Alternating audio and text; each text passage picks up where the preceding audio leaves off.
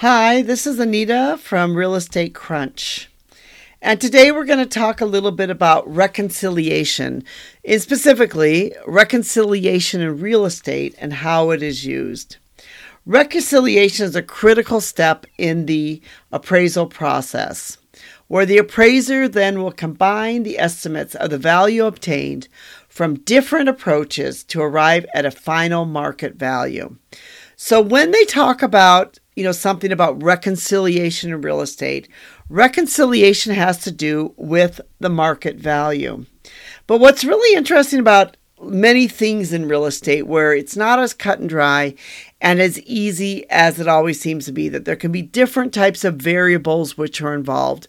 And this is one reason that makes real estate actually quite complicated and complex.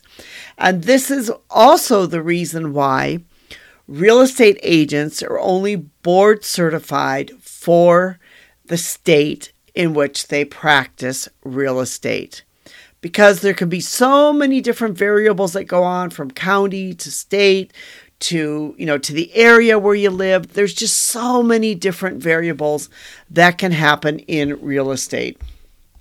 So there's basically 5 major approaches we're going to talk about in reconciliation.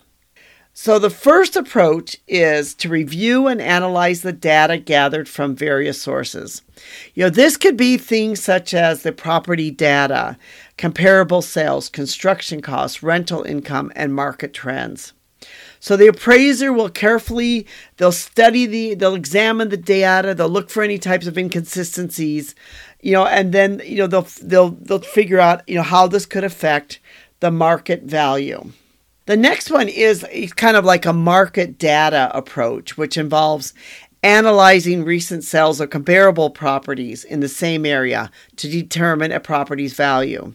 They'll compare the property with other similar properties.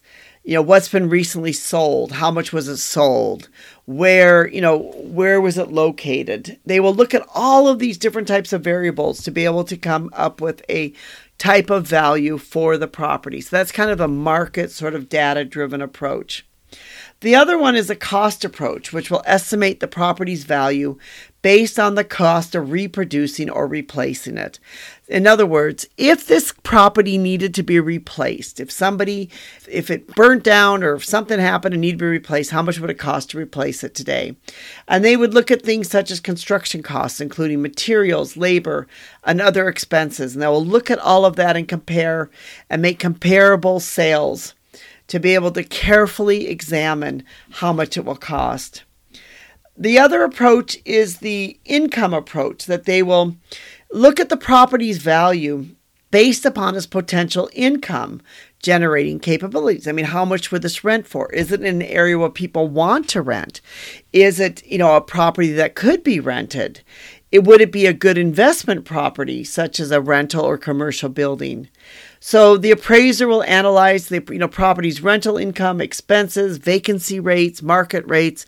They will look at all of that to determine, what is the exact value of the property and what are the market conditions now for the value of the property itself. So really an appraiser, could look at all these different approaches and to be able to decide exactly which ones they will do. The way also the estimates in the real estate reconciliation, they will weigh, what are the different estimates that they've obtained, from all these different approaches, and then what exactly would the market value of the property be itself.